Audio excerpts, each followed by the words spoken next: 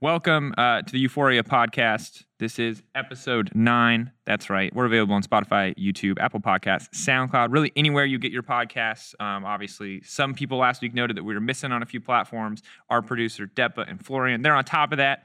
They're making it happen. Our guest today is Grabs, coach of G2 Esports, legendary punching bag for his pro players, and of course, the draft god himself. We're going to be talking about the big news, MSI getting moved. How does it affect G2, current LEC champion hopefuls? How does it affect everyone else? What's it going to look like? And also, drafting. How do you draft? How do you set up? Is it as simple as scaling always wins? We're going to answer those questions and more.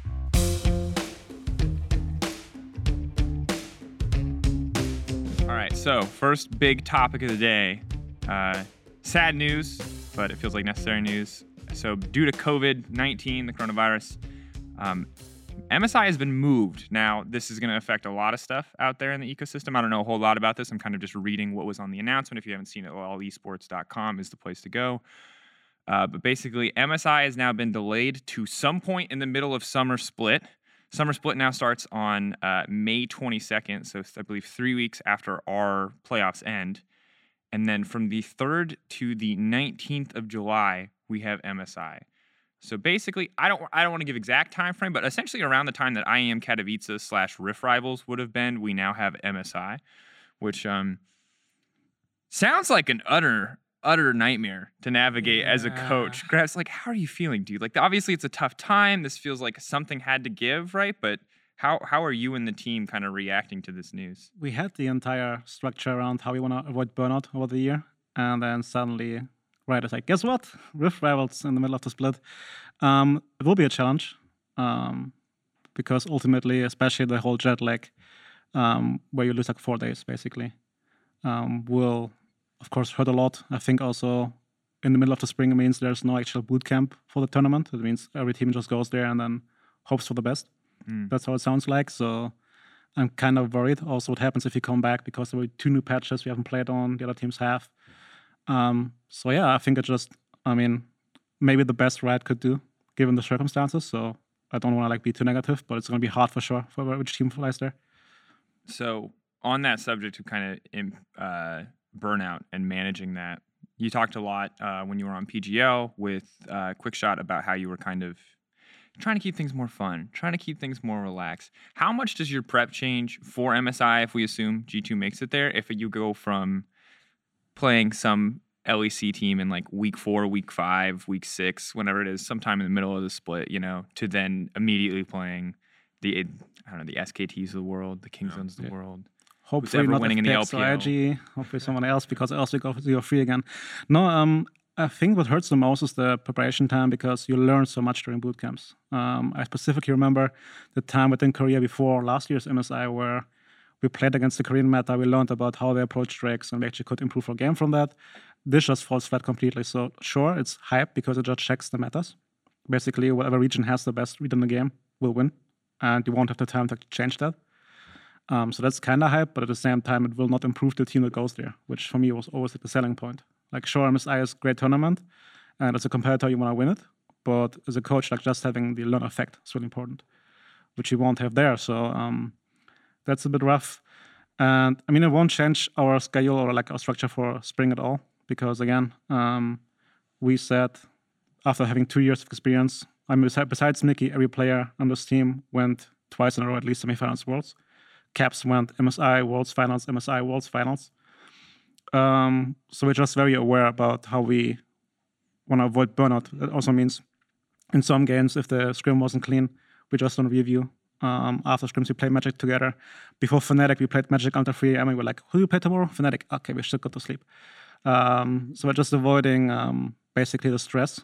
And then we say towards summer, we can actually amp the cadence of scrimming.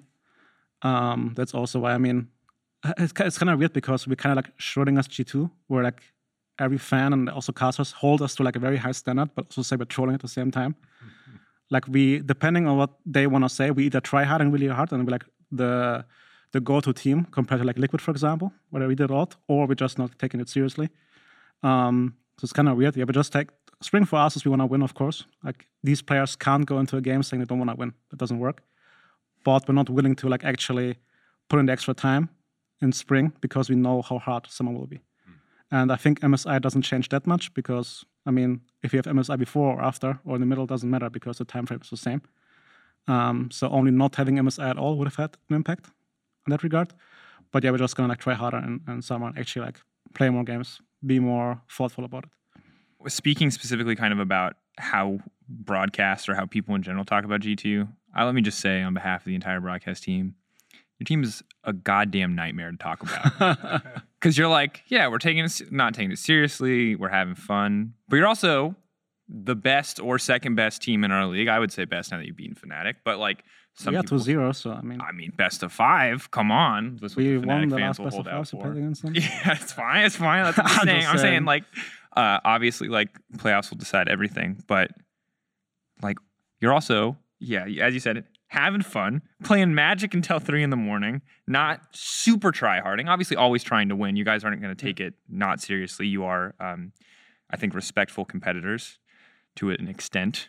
If you don't pick Garen. Yeah, if you don't pick the Garens or the Kha'Zix of the world, right? Like the look you gave me. I don't mind taking that W. Again, I mean, the comp was functioning without the Garen, but yeah, we didn't get there. Actually, sorry to jump in. No but I think this is important because a certain player, Doublelift, got a lot of flack for not being motivated. And I want to say, motivation is a really hard topic. And esports is young, and there are players in the NBA, NFL, and football who actually struggle with it because it's really hard to go from playing at Worlds against the best to coming back playing best of ones against X team. And I don't mean no disrespect, but knowing that these games in the big context of what you want to achieve don't matter as much, it's really hard. So like when TL slumped, that's why I mentioned it.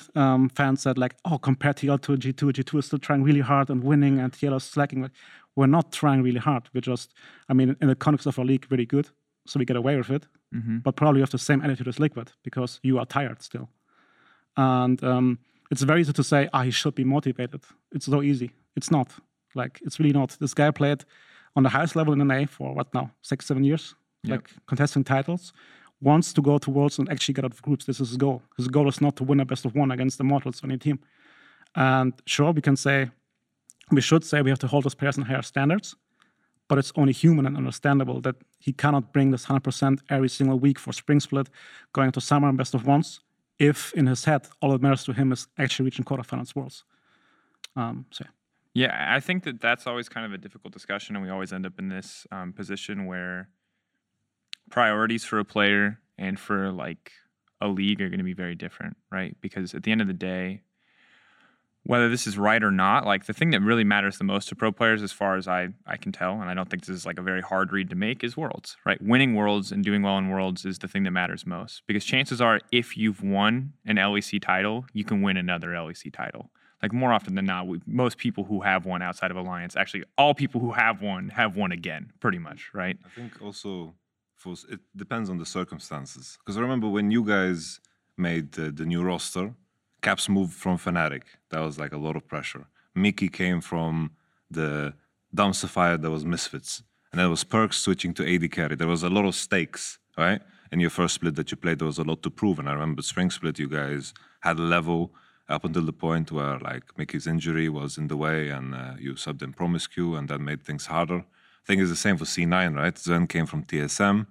He had a horrible year over there, or however long he was. I don't know how long he was there. And then with the rest of C9, they had the whole debacle with Sneaky leaving, and there was a lot of eyes on C9, so they had a lot to prove. They have a reason to fight.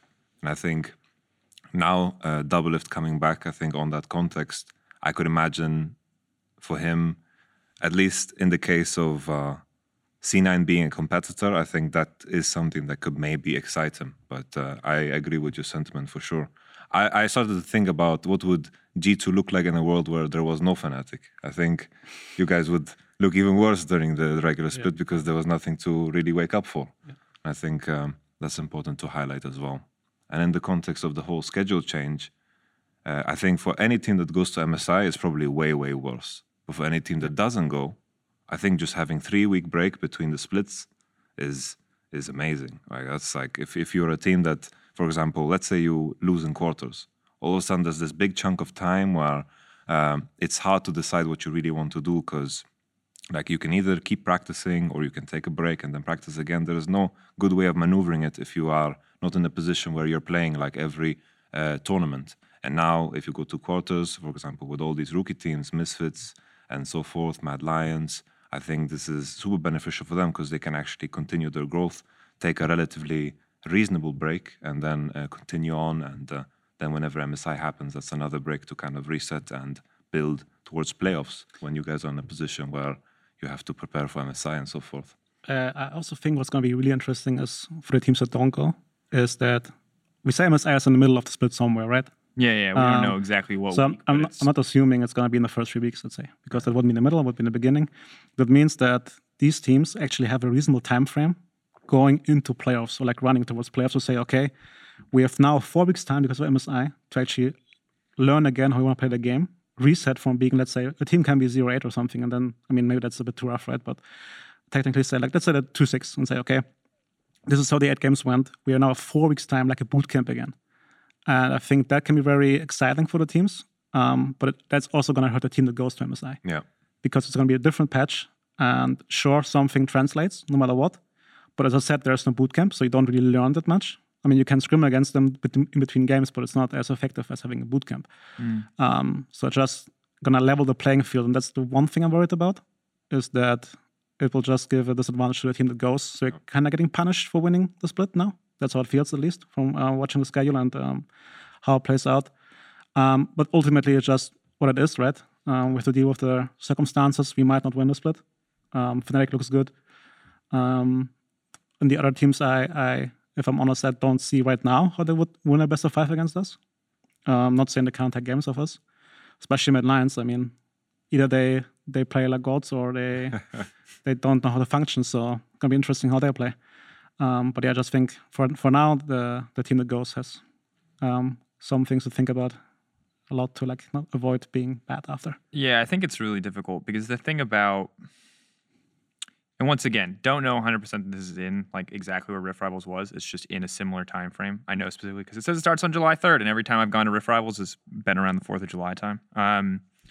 But like Rift Rivals was a difficult tournament for players, I think, safe to say. It was nice because it felt relatively low stakes, I think. So players a lot of times got to chill and they got to have fun. You know, like when I ran into you and your boys at the last NA Rift Rivals, like, yeah, it wasn't the most ideal circumstances. And to be fair, LCS made specific kind of consolations around understanding the fact that 3 of their teams didn't get to scrim their normal scrim partners. Yeah.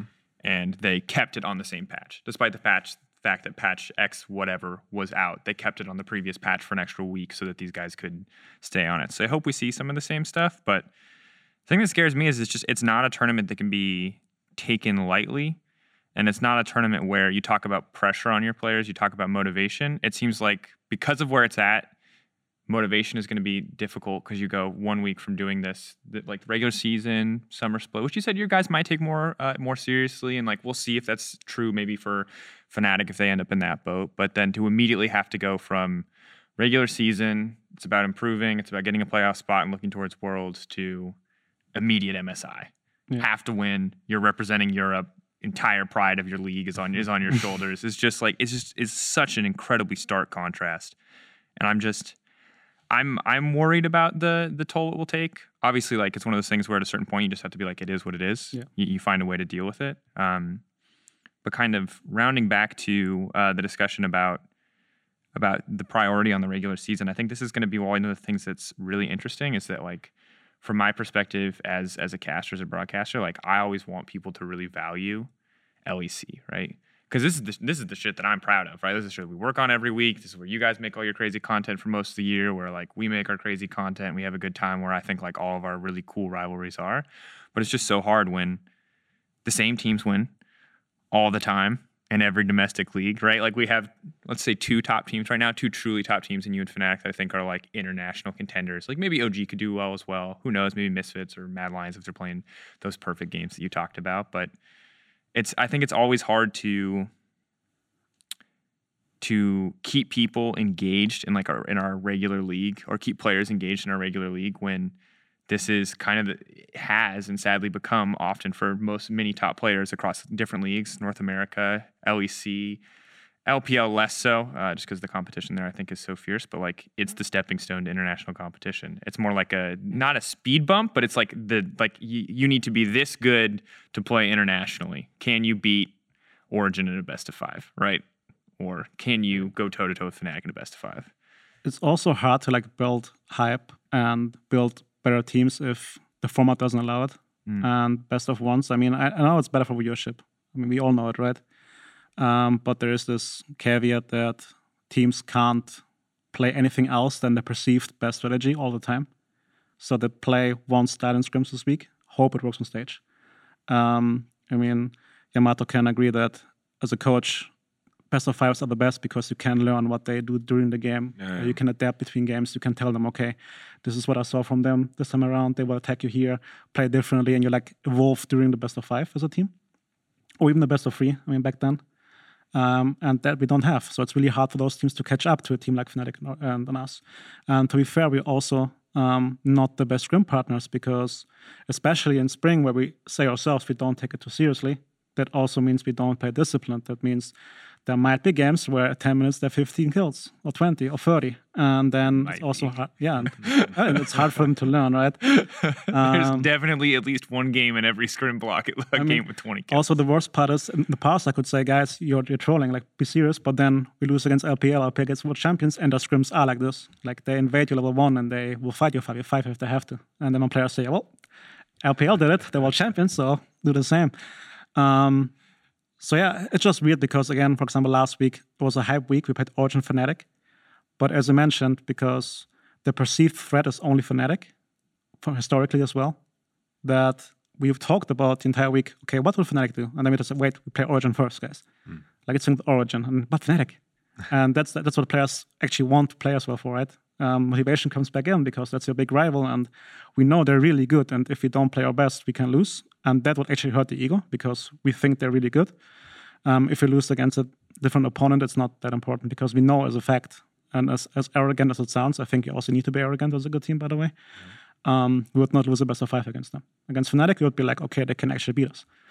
But then again, if teams don't have the chance on stage to actually try out a bit and say, okay, we tank a game and then we have 2 more, potentially, it's hard for them to catch up as well. I'm hoping, like, the ideal world that I see us in the future is that they just adopt, like, for example, like the football model. Basically, like one long season, no spring split, and then it gives a lot of room. Maybe there's a competition on the side. Maybe there's a best of 5 tournament going on, like the Europa Cup or whatever. And you have mixed competition where you get to test things more. And I think, because it just feels like we're moving towards a direction where spring is going to become more and more obsolete. And I think we can slot in an MSI. We're proving it this year that you can slot it in the middle of a split. And I think we're going to eventually move to a time where there's just one long season, like in traditional sports. So I'm curious, like, don't want to like, it's tough because like obviously I'm like Mr. Riot employee on the desk and I don't want to like make any promises because I have literally nothing to do with format. But I am curious, like why do you? Because when franchising came around, or long-term partnerships rather, it felt like to me like a good clear sign that people could take risks. And I think we've seen that in rookie talent. People are a lot more willing to like bring up rookie talent and experiment with rookie talent. I think that's cool. Why don't we see the same thing when it comes to strategies on stage, strategies in scrims? Why are people like willing to take risks on this talent, but not necessarily willing to take risks on these like best of 1 games? Because at the end of the day, like Vitality's not going anywhere. Like that's the perk of long-term partnership. And I trust that Vitality are going to keep try-harding and they're going to keep getting better and they're not going to take advantage of the situation. But, you know, in theory, they could experiment every week. And if in spring it meant, you know, 0-18, but in summer it meant a much better team, like is that something that people would be happy with? The clear answer is that in the best of 1, you lack the comparison. Again, scrims are very volatile. So you can never say, was the strategy actually good? Or did they run it down? Or did we have lucky ganks, you know? What can happen? Like I heard about, for example, not to leak our scrims from an A, where they say like Elysius take Hex Flash and like Hex Shuttle 2 on the wall and kill you, right? Which would never happen on stage. And if you have a best of 1, so if you take rookie talent, over the season you can see, okay, how much worth was it? Like we are 6-12, 7-11, we see, okay, towards the end, they improved and we won more games. So therefore, the rookie talent paid off. If you have best of ones and you try something, you don't have the comparison against that certain team if the other side would have worked out. No. Because it's very different if you play SK to playing G2, if you play from Vitality, if you play Origin. It's very different. And so in the best of 3, you could actually have 2 games. One time you try this, the other time you try this, and we see what felt better. In the best of 1, you can't. So I think that's the reason why there's no effect or nothing that you can actually validate the risk you take in the best of 1.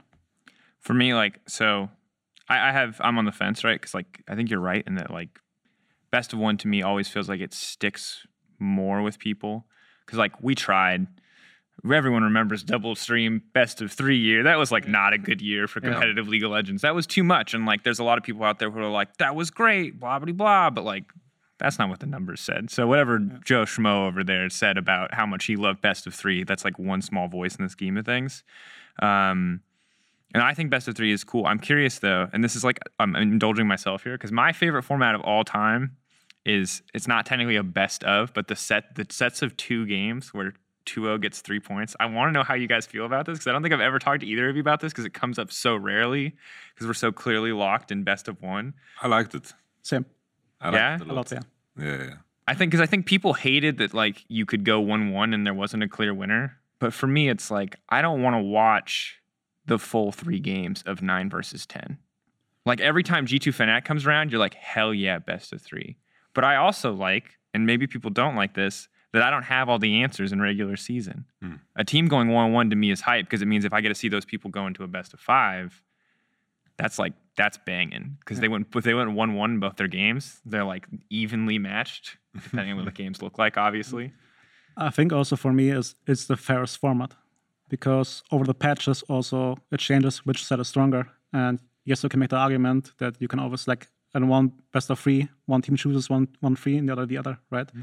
But I think it's fair to say if teams are equally good, they should be allowed to go even and not be slave or depending on the... Slave is a bad word, I'm sorry. Depending on what patch we're currently at. And this can also change over time. So let's say, for example, that on one patch where you can choose 1 and 3, it's really good to have blue side. And when the return match happens, it doesn't matter as much. That means you're kind of forcing a winner in an environment which you can't control as a team, because there certain elements from outside, like the patch, that will influence that. So I like the idea of going 1-1. I think this is fair. And as you said, this can also build hype towards the best of 5, where there has to be a winner suddenly. So I liked it a lot. Yeah, I liked it too. Honestly, yeah, it felt fine to walk away with the 1-1. It felt good to, especially as a coach, when you play best of 1s, it's you're done with the draft and then it's fly. It's you're done. You're sitting there and sure, you're watching the game, you're listening to your players and you're taking in what's happening. But there is a sense of excitement and also a sense of responsibility and preparing coming into the next game. I think there is a clear skill in adapting between games that I think for me is the most exciting part as a coach, at least inside of the game, when you're there in the studio. And I think that element gets completely lost in best of 1s, obviously. Sure, there's some adaptation between the day and so forth, but best of 2s, you could showcase skill sets that are going to matter later on in the split. Because, for example, with Vitality, last year, we had a very, very rough start. And then in the end, we couldn't really learn more ways to play the game. So we just played through top every game because we needed to have wins on the board. And eventually, when we came into best of 5s, we were just sitting there and we just had one way to play. And it was very easy to deal with that. It's okay, Cabo doesn't get fed and the game is over. Good. Cheers. And maybe with best of 2s, we could have explored that way more. I mean, I love best of 2. I'm not going to lie. I'm a big best of 2. People always get mad at me for the language best of 2. I love sets of 2 games, however you want to call it, whatever the appropriate definition is. But I will say this, our league, our format is always evolving. I think our league ops team, the team that decides things like format, that sets teams up behind the scenes with that kind of stuff, I have faith in them. Playoffs evolved this year. I think it's as convoluted as it may sound to people on the outside. I do think our playoffs format is more hype, is more interesting. So we'll see what... I trust them to balance the interest of player burnout, player improvement, team improvement with, sustainability, health of the league. And that's always going to be, I think, a very big puzzle. So we'll see what it evolves to in the future. And let us know, actually, on Twitter, what you preferred. I'm actually just curious what people like, what people get fired up about, what people watch, because there's a lot of people out there like preaching to me all the time how they want best of 3 back. And I think they're full of crap. I guarantee they want best of 3 back because they watch one best of 3 a week and it's whatever the hype one is and they watch nothing else. And that's cool if you're that person. I definitely get it. You don't have 9 hours. You just want the 3 hours that you watch League of Legends to be really, really sick. I get it. There you go. Just make match of the week best of 3. Yeah. Everything else, one game. Yeah. Just no balance. We just cut out competitive integrity. That's the solution. We just make you play a best of 5 versus Fnatic every week. Everyone else plays a best of 1 on the side. That's good stuff. All right. When we come back from the break, drafting, winning the game, the right way to play League of Legends, scaling, a lot of things that everyone seems to have different opinions about, we will break down for you right here. All right. Now, so for the past week, Reddit has been up in arms about something that I didn't think that many people would be fired up about, and that's math, specifically Morello versus Liandry's, or more importantly, LS versus Mark Z. Now, I think this argument is dead, personally. I think like people can understand that contextually things that are different, and there's like a lot of different opinions, but I think people are over it. But I don't think what people need more of is Mark Z versus LS. So in a rapid fire question round, I'm going to ask you who wins in a 1v1 at a number of things between Mark Z and LS. Yes, we're making clickbait. Okay. Live with it, boys. This is how it's going to go. So let's start. 1v1 in League of Legends, LS versus Mark Z. Who wins? LS. Easy. Oh, I'm answering too? Yeah. LS, yeah. Good. Mark was good at some point when he was like the TL analyst. I don't know if he's kept up, but yeah, LS, obviously Korean server. All right. Math. 1v1. No holds barred. Who's better? Mark had a spreadsheet. We've witnessed it. Mark had a stats team. I also would say LS. LS. Okay, all right. Let's try something else. I don't know anything about Mark Z. That makes this harder. It's harder. There's not as many front page Twitch clips of Mark Z. We need to know. Last question, and I feel like this one might swing in the other direction. 1v1 cage fight to the death. Who wins, LS or Mark Z? The viewers.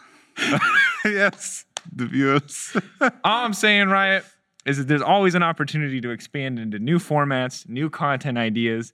MSI, obviously we're changing time. Why not mix it up a little bit? Why not add cast or cage fights? That's my pitch to you. And now back to the show. All right, welcome back. This is the part of the show where Grabs gets to talk to us a lot about his specific philosophy, I think, on League of Legends, on drafting, on how champions scale, all the clickbaity topics that people want. And just to get us kicked off, I would love to know, like, when it comes to drafting, because it's obviously a very nuanced thing. There's a lot of variables to take into account, and there's a lot of different opinions. I would love to know, like, your philosophy. Is there, like, a Grabs draft strategy 101 that you can, like, pitch to us without leaking all of your strat? First of all, I think player skill should be able to be expressed during draft. I'm not a fan, and never was, of, like, having these objective draft wins, where, like, I really hate teams that, let's say, draft for team fight, and they take everything else aside and we need team fight champions. Because first of all, it's very easy to read. Secondly, it's one-dimensional, of course. So for example, what we do in G2 is basically, I prepare mostly the first 3 picks. And I say, these are the core champs we have. They do certain things. And then, because also what gets lost a lot during discussions is that, of course, there are lane matchups. But every champ interacts with every champion. So I have way more trust that Perkz looks at their 4 champs and can tell me this one champ, regardless of lane, works well against those 4 and can work independently of the other 3 champs we have. So I give him the freedom. And then sometimes, for example, because I just say it because the clip happens often where like Nukta kills Caps with Zed. That happened because we were lost in 4-5 because both players had freedom and we couldn't agree on something. So that's then my bad, right? So that's like this balancing act where I want to give them freedom, but also I need sometimes to be like a bit more strict. But I think, player expression and player skill is very important. I don't like the idea that you have to play to one win condition. I think every champ can function in every certain comp. That means a teamfight champ can also go on side lane. A side lane champ can also teamfight, it's just the conditions are different. That's also why, for example, let's say you have 4 teamfight champs. If you pick an Akali, she can do both. She can give you another win condition by winning lane and going side. You can suddenly play to that, but she can also find a flank. And I think since Korea dominated the league for so long, many analysts are still of the idea that scaling is really of team fighting. And all this comp team fights against this, and this will clearly win because the numbers are better, but they need to ask questions. How does the fight start? Is it front to back? Do the teams actually clash in front of each other? Can somebody flank? For example, against also how other teams play, because I can talk about this now. SKT, we knew for a fact they are very good at doing Drake, but they do the same thing over and over. Khan would always move to Drake because they want to Drake. That means it removes a decision-making for us in the game about our comp, how we want to approach it, because we know our comp can't face check. Therefore, we go sides. Wunder gets the lead on side lane. Because they do 4 Drakes, Wunder suddenly has 2-level lead and 50 CS more. Blind pick Camille. Yeah, for example. I mean, so yeah, it's just really hard. Because again, I think there's no objective way of measuring drafts, because ultimately if you win, the draft was good. If you lose, the draft was bad. In our case, sometimes if we win, my draft was still bad. But that's just the general thing, right? But yeah, I'm just not a big fan of having this one-dimensional style where you go into the game and say, okay, guys, our win condition is team fighting, so we only team fight. Because I think against a good team, there's no way you win. So then where does this kind of like come from? You talked about it coming from Korea, but like, I think you're in a very privileged position, I would say, because you coach like G2. You coach players with a lot of flexibility. They can do a lot of different things. You're like, I want a draft that shows off and lets players express their skill. All 5 of your players are pretty damn good. Like you're in a good position there. That's a lot of flexibility. But I'm wondering, like, how do you feel about teams, let's say, that aren't necessarily world contender, lower down in the standing? How do you feel about those kind of teams drafting a composition that you said, hey, maybe it does just win via team fighting. It is just, I don't know, scaling picks. They're not going deeper. They're not asking those deeper questions. How do you feel about teams like that doing drafts like that? I mean, then we go back to the whole best of 1, where these teams can't afford to actually experiment on stage. Like, I can see why they do it, right? And it's not like I hate them for it or I criticize them for it. I just think if you have aspirations to be good, you can't afford to fall into this pattern, I think. So if teams in the middle of the table want to do it, all part of them, because you can also bridge learning time by giving the players the same thing over and over again. And that in the meantime, you can work on other stuff, right?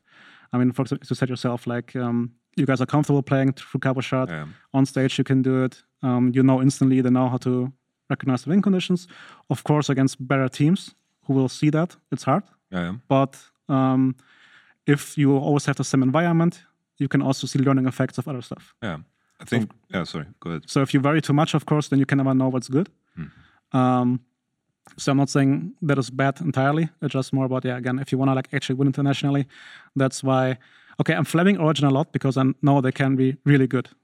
Like player-wise, they have a good coach, good coaching staff. So I'm kind of targeting them because I want to see more of them in that regard. But they play the same style every time, and that's why I also don't think they can beat us in a best of 5. And that's just the overall sentiment we have. Whereas Fnatic, they can always throw us a curveball. They can also adapt in-game. And that's why it's so hard against them. That's also why it's so hard against us. Because if we... Okay, I'm talking too long, I know, but... you're fine. This is for example, what I want to know. Stuff like, let's say, 2018 at Worlds, we were like the split push team. And Wunder and Perks, or Wunder and Caps, are always really good on side lane. And the discussion always goes, okay, how do you play side lane? So we look the matchup Wunder against enemy top laner. Does he win? Yes or no? If he wins, very easy. He pushes in, moves to get a flank. They have to give a pressure. We get what we want. He doesn't win. Okay. Then we look at the game. Does our jungle top win? Aatrox Elise. Suddenly it's a different dimension than only Aatrox into a certain champion. Because now the AP damage isn't there. The other top laner probably hasn't built around that. Then you can say, no, we don't win 2v2 because they have the same thing. Then you talk about the next step. Okay, do we actually win mid-top together? Because we sometimes consciously put Perks and Wunder in the same lane and push together because the AP AD, they have more levels than the other team has, and we try to force something there. I mean, same goes for team fighting, right? How do you approach it? So again, it's just really, really hard. And if you're a good team, you can recognize the stuff in the game. And that's, I think, I mean, of course, my players are really good, as we said, right? It's not like I do much there and tell them, oh, this is how you win the game. They know because they're good enough. But that's also something I think gets lost if you focus on that one win condition you want to play around. Because that's how I would define like drafting. Because usually, like, Like if I draft, it has to, like it starts from the early game. You have to have like a point of pressure. Like you described, like let's say, okay, we're going to play through top. We have Jace top, we have Jace Elise, we play through top, we pressure there. I think if you can create an environment at any point in the game where you win a situation with even numbers, basically, as you mentioned, 2v2 top, for example, if you are creating space, you have prio, that always gives you an avenue to how to play the game. I think teamfight compositions, when you have teamfight composition versus teamfight composition, they clash, so they fight around the same space and they contest the same space. But then there are scenarios where you want to split. And I think just making sure you have a pressure point in order to create space, because I think even those compositions that might be worse on a teamfight, let's say you have champions in mid, let's say you have Ezreal, Braum, they get mid prio. Then you win split 2, but enemy team comp is like Lulu, Kog'Maw, Sejuani, just working off of the space that you can create with even numbers, I think is very, very underestimated, because let's say you're at the Nash, you have all the bush control, you have the flanks, all of a sudden the composition doesn't matter anymore because you're working from the points of pressure that you have. And I think this is very, very often forgotten. You can't just full draft scaling, because I think at almost any point in the game you need to have kind of a basis of what you want to play through in order to create space. Also, one thing in the same regard is I think we can start talking about positioning and vision as an extra champion. Yeah.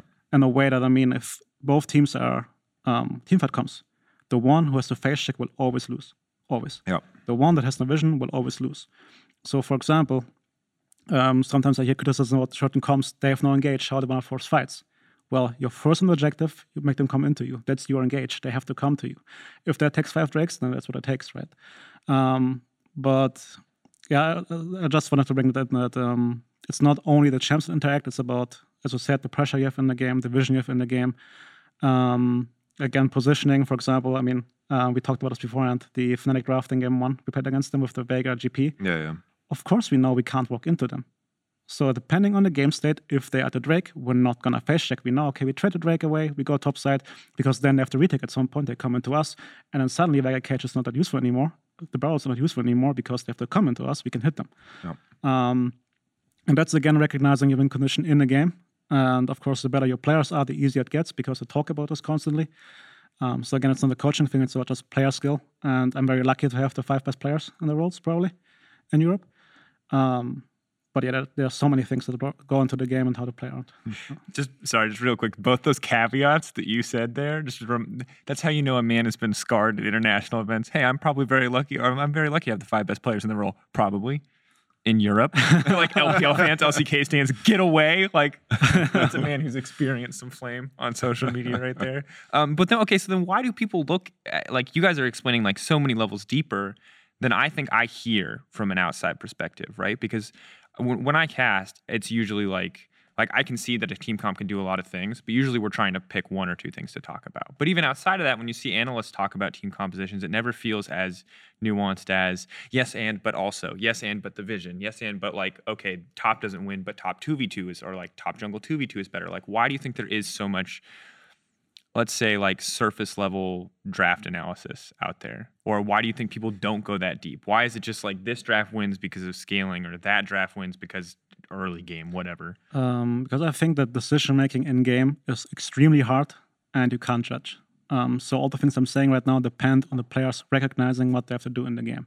So as we discussed before, and if you give as a coach them a draft where it's very clear what they have to do, they don't have to make decisions. The draft makes decisions for them. It's easy to play. It's easy to break down. So I think that's just the barrier that also, again, player skill is a big thing in that regard, because you need experience and the ability to read the game. As an example, Wunder is a player, I think it was World's Bootcamp. He plays against Nuguri one matchup, gets 0-6 in like 10 minutes. Afterwards says, the matchup is good, I just played well 2 differently, I played this differently, boom, boom, boom, we played again, he goes 5-0. That just means that he can take all the experience he has in the game and apply to certain situations. That is in regard to matchups and also how the game is played. That means a player like Wunder will always be faster at recognizing what he has to do than a player that plays at a bottom tier team. And so I think it's unfair also to then hold those teams to that standards, because again, we're talking about a very high level here. We're not talking about anything you can just learn by playing the game a bit. Like you actually have to put hours and hours and hours, think about the game, and be also intelligent enough. And that dominance is flame, but being able to translate knowledge in different states is hard. And it's a skill that you always need in life. Not everybody has that. So I think players that have that are naturally more gifted, or this is talent. It's a expression of talent. And therefore, the better teams have those players, and they can play towards those win conditions. I think also on the other end, facing always you guys and Fnatic, the resistance you face in terms of finishing games is completely different, because we mentioned pressure points, but even in scenarios where you don't have pressure points, you need to recognize this, because you need to change the pattern of how you're playing. Maybe you have to sit in some bushes. Maybe you're going to begin to use Fog of War more. You're beginning to try to break the pattern of how the enemy is supposed to play. Let's say we need to prepare for Nash, and instead of contesting midwave, which is lost anyway, you're starting to sit in that bush that we need to break in order to secure our Nash space. And I think these are the deep levels that, as you said, a lot of the lower teams don't operate at, because when they're in that position where they're behind, all of a sudden the patterns of how they're going to play is no longer there. And I think that's the key thing. A lot of teams rely on patterns. And I think the G2 and Fnatic always kind of never do. You always figure out a way to do something. And I think that's usually, in my opinion, what separates the top two from the rest of the teams is always an active thinking in the game. How do we do it? Something happens, and then it's a reset, active thinking. What comes next? What comes next? Regardless of if there's kills, if there's deaths, there's always kind of an adjustment to the game. And I think, just to summarize, it's just a lot of teams rely on patterns. Yeah. Sure. And also goes both ways, right? Because I can say from experience that as a coach, you know the draft, okay, at 50 minutes, 0-0, you win the game. And as I turn around, I hear enemy triple kill. I'm like, I guess we could. I thought we could dive, we couldn't, and I guess the game is lost. So you can't just always say that. That was oddly specific. Huh? Yeah, that's personal experience. Not even talking on stage. It just happens like we are drafting scrims, I make a coffee, come back at 0-6. I'm like, what happened? Typical level 1 AG2, you know, like we just run in, or we couldn't, I guess. So it's not that you can't play the game according to patterns, because it makes the game easier. And as I said, comfort is also really important. So SKT is a team that was highly structured in how they play the game, and they are really good. They didn't have to make good decisions, but their plan and their outlook on the game was so good that they could always threaten. But that's also why we feel very comfortable playing against Korean teams compared to Chinese teams. Because Korean teams, again, you know what they're going to do. They're really, really good at it. Like, don't get me wrong. They're really insane. But you always can be a step ahead if you think about the game. Against a team like FPX, IG, they throw you curveballs. Suddenly the Shy takes a trade and you're like, okay, I guess he just wins 1v2. Things you just don't expect. Also, oddly specific, I know. But I've been there, man. Yeah. It's like screaming against IG the first time, it just blew my mind. I was like, oh my goodness. Like, what are we doing here? Like, what was funny is that the entire year you look at LPL and you're like, oh my god, the entire game was level 1. Like, the flip in the game level 1. They're so bad. Like, why are they doing this? You know, that's how we think. And then you're screaming against them and we can't get to 5 minutes. Like, what's happening? They're just molded in this little one fiesta the entire year that you have no chance.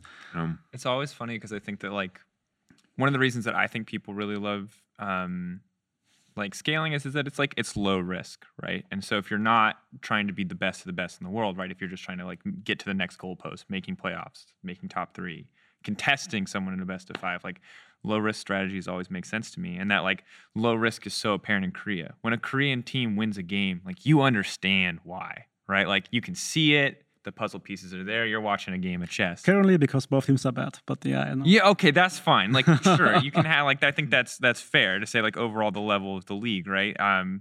Like, but when one team just like let's say out macros, I think is the oversimplification of what they're doing. It's like very easy to understand how they won. You know, like they got pressure here, they used this pressure, they did this thing. The other enemy team couldn't respond. There have been no kills. There's no craziness. But then when you watch LPL. Like everyone, I think for 5 years, everyone was like, this is the Fiesta region. And it is, but there's also a certain amount of brilliance there if you're willing to look deep enough that can also be totally cast aside as those moments that you're talking about where you're like, well, I guess we're 06. And it's hard to know when it's like actually an act of brilliance, this thing that's been cultivated over time. I just think it's so much more difficult to understand, I think, like aggressive League of Legends decision making. I think it's just playing from that point will make you better than playing from the point of always trying to find the patterns. I think scrimming Korean teams is super nutritious because they play as if like it's the most important game. They play structured. They don't do anything out of the ordinary. They always try to like if they do mistakes. When we were in the Freaks gaming house, it was like Spirit came to us. He's like, yeah, I made a mistake, so I'm benched now. I was like, oh, Jesus, okay. And Mowgli got to play and so forth. But scrimming against LPL teams, and this was the approach that we took too. Like Vitality was probably the worst team to scrim against last year, and that eventually bit us in our behind. the nods. But because we were always playing in a way where we're just testing limits, and then when we played on stage, it was easy to play in a way where we got the lead and then we just ran away with it because we were willing to play on that knife's edge. I think the LPL is the same. If you're trying to operate at that level and you're trying to really squeeze every possibility, then you're going to have an edge against the teams that are trying to keep it as simple and basic as possible. Like basically, if you are operating on that level of risk, you learn something. I think the best example in contrast to the LEC was when Caps came into the league.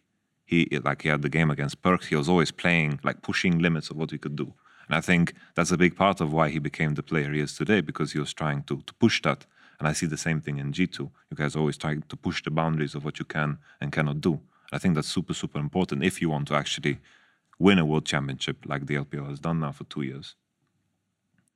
So there's one thing that I want to hit here that's kind of separate from all this, back to kind of meta. I guess not really necessarily meta. These champions are kind of evergreen. They always seem to rear their heads. I love the Sejuanis and Gragas of the world. I'll be honest. Gragas is my favorite jungler. Remove E-Flash from the game. Yeah, probably. It's broken since years. Yeah, Q-Flash. Yeah, also, yeah, in general, probably Gragas. Do you remember when Cask used to be, before they nerfed Cask, and you could just guaranteed get the E-Flash Cask every single time? Those were good years. Great years of League of Legends. G2 won before you were the coach, like 2 years back to back with Trick doing that every single game. Wholesome times. Anyway, so those are the junglers that I love, right? They feel stable to me. I feel like they can do stuff in the early game. Yet, as long as there has been League of Legends, there has been Olaf. There has been Elise. There's been Lee Sin, these champions. Lee Sin less so, but Elise and Olaf, I think, are good examples of these very, very, like, super early game focused junglers who, to be honest, when you fall behind, look absolutely useless to me. And I'm like literally never excited, even when G2 picks, like maybe less example because you have a Yuumi and a Jaina in the last game you played Olaf, so I could see the theory with obviously what we've seen the LCK do, but I'm never excited about these champions. I want to know how you both feel about them because you, my friend with Mowgli in the jungle, were, I won't call you a degenerate Olaf picker, but like that man was in jungle from like, we called it psychopathing was what we called it, when he would invade at level 2 and stay in the enemy jungle until someone else came to push him out.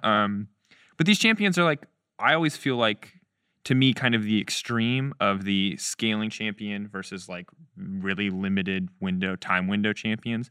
And I wanted to know how both of you felt about them, thought about even that perception. Like, am I wrong to think these champions are like win early game or be useless? I think the key thing to do before we jump into the conversation about junglers, I think for me it's important to define scaling. Because I think in a lot of cases, people just think it's like, oh, Kassadin does a lot of damage, so he scales good. But I think it's always in contrast of what else is going on.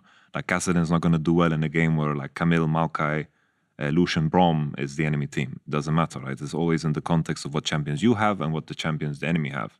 And sometimes, for example, we spoke about the Olaf game when you guys picked Olaf.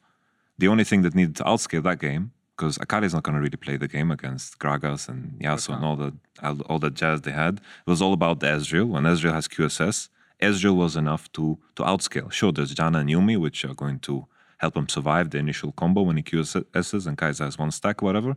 But there's only one champion that is required in order to outscale the whole composition. So Olaf did his job, because I was reviewing the game and people were like, why did they pick Olaf? It doesn't make sense with the comp because they want to scale. But in the case where Gragas is playing against, for example, Sejuani, he's going to invade, he's going to have a good time, he's going to take over the whole jungle. Sejuani is going to be down 3 levels. Because of the Olaf, it denies a lot of those possibilities. Olaf could walk into waves and actually give some sense of prio. He secured the dragon, and I think this always matters. I think these jungle picks can bridge the gap between but to that point in order to reach the point of a champion where they're going to take over the game. I think another good example is when you guys first faced Griffin. You had Renekton against Ornn. Like obviously this game Taliyah got completely screwed over, so it's maybe not the best example, but Elise and Ornn is a good example of Elise can make Ornn reach the point where he's going to win the matchup, and all of a sudden, however strong Elise is, no longer matters because Ornn is going to compensate. I think that's important to highlight, that it's always in the contrast of what champions you pick. There are definitely scenarios where these champions are useless, and there are times where they are really, really good too, is my opinion. I also just think, again, it comes to, I mean, you correctly said scaling is always relative to the enemy team comp. Yeah. And scaling is, again, not only regarding to team fights, especially not only regarding front-to-back team fights, because I think this is always the context it's used. Yeah. If we say, like, as casters or analysts, they outscale, it means in a 5v5 scenario, 5v5, they should win because they have a Sivir on the other team as Lucian or something, right? But, for example, I mean, Olaf is a different example because Olaf lacks utility. So if he is behind, he actually is useless compared to whatever champ he's against. But for example, so let's contrast Elise to Gragas. We can say Elise wins early game against it in the matchup, but then Gragas in a team fight is, of course, 5 times the champion. So Elise then has 3 options. First of all, which is the worst one, she hopes UAD is stronger, so suddenly she becomes a peel champion. She has Cocoon for what wants to dive, wants to create space, it's fine. Secondly, if you have Elise, usually you want to have an AD top laner who can spell push. So you can always win the fight, play around that way. Also, Gragas, of course, is a different scenario because the champ is broken and also good in 2v2s. So maybe not the best example, but then adjusting what Elise can do, right? For example, is she becomes an assassin. That means she does not want to be front to back. She doesn't want, when I watch you run into her, she wants to be on the side. She wants to like be in the bush in the fog of war. The AD carry, especially if it's like a mobile AD carry like Fidos right now, has to always care about Elise. Then, of course, you can say, here's 4 items, here's QSS, Elise is useless. I mean, then we're reaching stages where you in so much. And then I think, again, yeah, sure, we can scale you outscale, but then she goes sides, maybe do something else. Same for Lee Sin. Lee always has a kick threat. So, for example, it reaches a point where you say champs like Kazuya Philos are worse against Lee than others because even if you're fat, 5-0, he can always kick flash you. Then you can also say again, yeah, sure, you can QSS flash, but you also have 4 other champs in that team that hopefully force the QSS beforehand or something. So I refuse to believe that, besides Olaf, because again, utility, that even him against low, that a champ gets so outscaled that it's completely useless. Just if you play towards the enemy's team win conditions, then of course. But I think if you have a pick that gets outscaled into obscurity that way, it should not be playable. Like, it should not even be in discussion for meta. Yeah. So I think it's really rare that this happens. And sure, again, in the context of the enemy team, their champ can be more useful and can be hard for you, but it's never impossible. There was something else I wanted to mention in that regard, Flea and Elise Olaf. But I forgot right now. Maybe I remember. But yeah, again, if you ever feel outscaled in the game or your champ feels useless, then probably just not winning to the condition where it can be useful. Oh. That's super. I love this and I hate this because I feel like it's really cool and it's really good information to have. And it just feels like it puts so much more pressure and perspective on, once again, back on our original conversation of drafting, but then also on pro players and executing in the game. But that's what I meant, right? Drafting is also a skill expression. And I don't like the idea of saying that playing for early game is harder, because if you draft for it, you trust your players to do it. Like, right? It's just that simple. Like, do every sport. Every team has a specific play style. Some are free-flowing attacking in football, some are defensive. And they do that because they have the players who can do it. They don't magically decide that, right? They don't roll a dice and say, today we play aggressive. So if it fucks up, then sure, blows. But if you draft a comp like this, then I don't think playing defensive is easier. I think if you're a good aggressive team, you get the leads because you're drafted for it. And even if you don't, I'm not saying Elise will be equally as strong as Gragas ever. And 2 items, I'm not saying that. I'm just saying that Elise can adapt her playstyle to a way where she can still be useful. That's all I'm saying here. Because then, if I see 2 teams meet a Drake and Elise runs in and dies and say, I see I'm useless, then, well, of course, if you play the champ this way, then at that point in time, then it's hard for you. Then give up Drake or top lane and try to create pressure that way. And then you have space, as I said before, with the pressure, and you can do something else. Sure. So yeah, I know it's really wishy-washy because it also highly depends on player skill, but that's just how competition and sports go. Basically, as an example, for like soccer fans, Barcelona plays legit in a way where they say, give the ball to Messi and hope he does something. And that's one of the best teams in the world. And that's basically saying, like, give Cengiz a leash and hope he does something. And if I can't trust him to do that, then I'm taking away the skill expression of him. Like, he is a good player, and I should trust him to be able to make the correct steps. And even if he falls behind, I trust him to find the correct way to play the game afterwards. Dang. I actually really like it. You say it's wishy-washy, but to me it feels like it opens up so much more room for interpretation, which I really love. Because I think the thing that I hate in League of Legends and why I kind of didn't really enjoy specifically like 2016, 2017 when I first entered casting, when Korea was still king, was because everyone made the game out to be subjective. It was, you play this way, this is the right way, this is the correct way at all times to play the game, you pick these champions, this is how it works. Now, obviously, there was some room for interpretation. There was some innovation. We had like the Misfortune Zyra thing, coming out. But for the most part, it felt like you played the game a specific way. Oh. There were highlight moments, but for the most part, everyone wanted to do generally the same thing. And I like that what you're saying here, and like what you're agreeing with, I like that there's a lot more consideration into, yeah, you know what? Like, sure, we go 60 minutes, Gragas obviously going to be a better champion. That doesn't mean that, like, one, you're going to execute it flawlessly, and two, it doesn't mean that I can't find that sick cocoon on an 80 carry and win a team fight on Elise. Like, I like that. I think that's good to hear. I think the key thing, like, if I like to pull the contrast with chess, because I feel like LCK tried to play League as chess, but the biggest difference between chess and League, I think, is that in League there's just too many variables to play at that level of precision.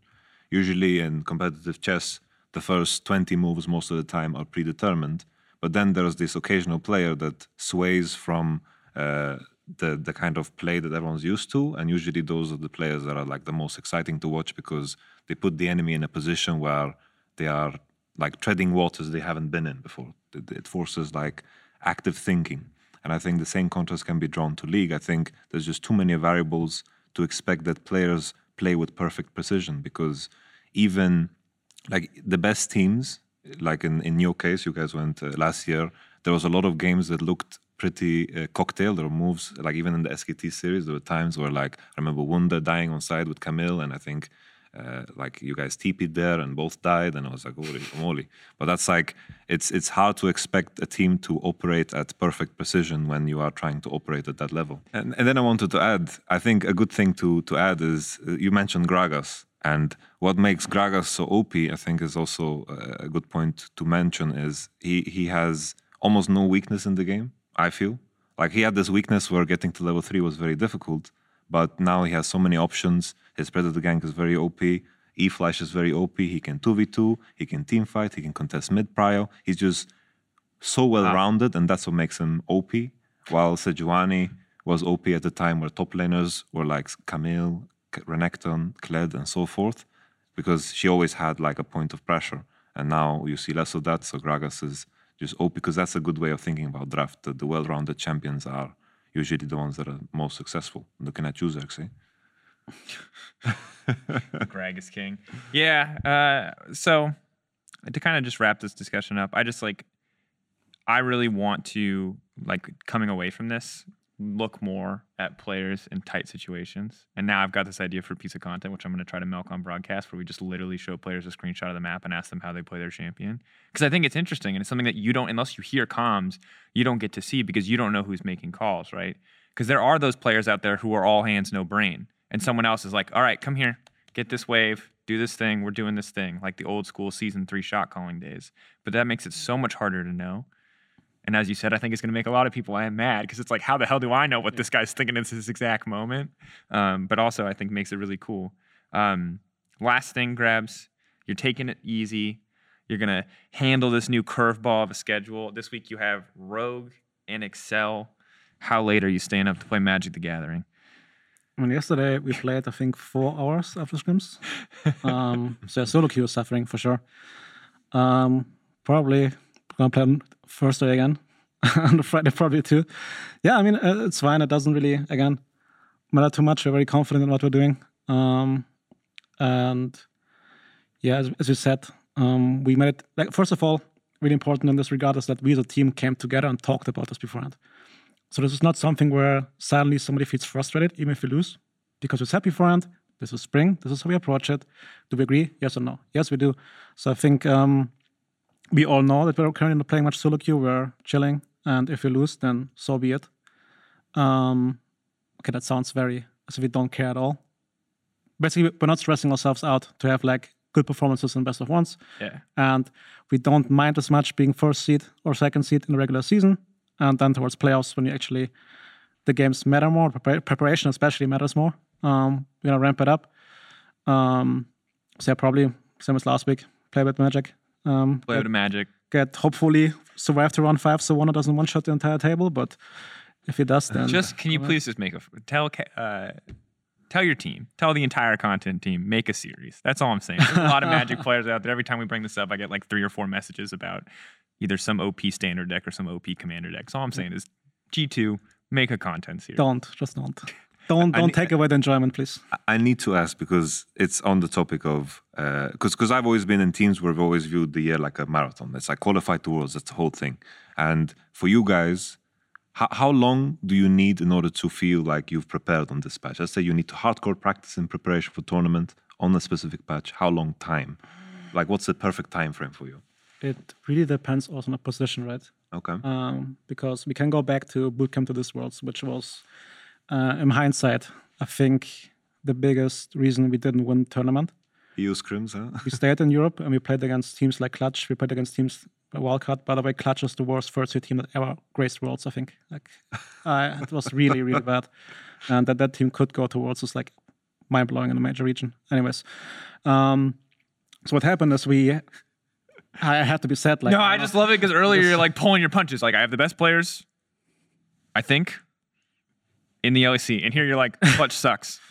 Oh, sorry. Come at me. It's like, because I always try to go the route that I really want an A to be competitive, and I like Liquid and I like Cloud9 now, but I think it's really hard for them to be good in their region. That's why I was like, hit the other teams, right? Anyways, back to the topic. We had those scrim partners, and no matter how often we play them, you can never be prepared because you don't know what works. Enters someone, and they were jet lagged. That was the first day they came, and they smashed us. It was not even funny. We could not play League of Legends. And we were boot camping there for like 10 days, and we're like, the tournament starts in a week. What are we doing? Like, what is happening? We have no idea what to do. Like, everything like full overboard and like try everything new again. And afterwards, we felt more prepared because we actually know what good teams do. So I think it really doesn't depend on much what we think is good, but more what it's tested against good opposition. And but I think, again, I'm blessed with these players who adapt very fast and have played many different metas. So they don't have to like learn something new. They know, okay, LeBlanc matchup 5 years ago, played like this, I can play it again. Yeah. So probably a week. And then I think then we can start experimenting, and then we can see whatever we use from there. Well, and then maybe a pack top comes again or something like this. I was so sad when they're that they're just anything that you take into the top lane, they're going to gut. Pretty much. It's already gone. The support item's gone in top lane. We'll see what else. Wonder will find a way. He already has like a list of 5 new champs that are top laners. The a million wonders of the world. We're running out of... It was nice when it was 7. Now it's 38, 56. Soon it's going to be the entire champion Also, if you guys have asked how we come to those picks and how Wonder is so creative, we're talking about the guy, and I'm going to leak something in scrims. This way, we had a scrim block against IG, and it went well for us. Went to the last game. He just looks at me. Do you trust me? Like, can I just insta-lock something? Like, sure, go for it. He insta-locks Shyvana, goes into the game, and types the Shyvana in all chat. And the Shy is just like tilting out of his mind. They try to rage dive him. They can't. They both get killed. They insta after game and go next. And this is Wonder as a person. Like, this guy is actually, I don't want to say psychopath, but so crazy in his head. But we all trust him, so he can do what once, and if it works, then you suddenly have Janna top lane. Which Janna top, we played the 2 games before stage. Like, I want to play Janna top, and like, go for it. And then I played on stage against Fnatic. We had no practice on it.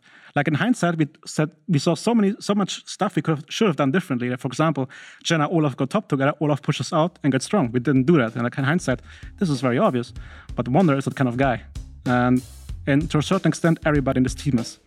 So that's also why scrims are messy, but also why we're so fun to watch, I guess. It's why so many people love your team, Grabs. I just want to say thanks again for coming on as we wrap it up. I'm excited to see the next Shyvana top pick. We'll see it all later this week. Thank you for joining us once again. Week 8 of the LEC is going to start tomorrow. Ready check at 17:30. Don't forget daylight saving times to all you out there in NA, and we'll see you next week for another episode of Euphoria.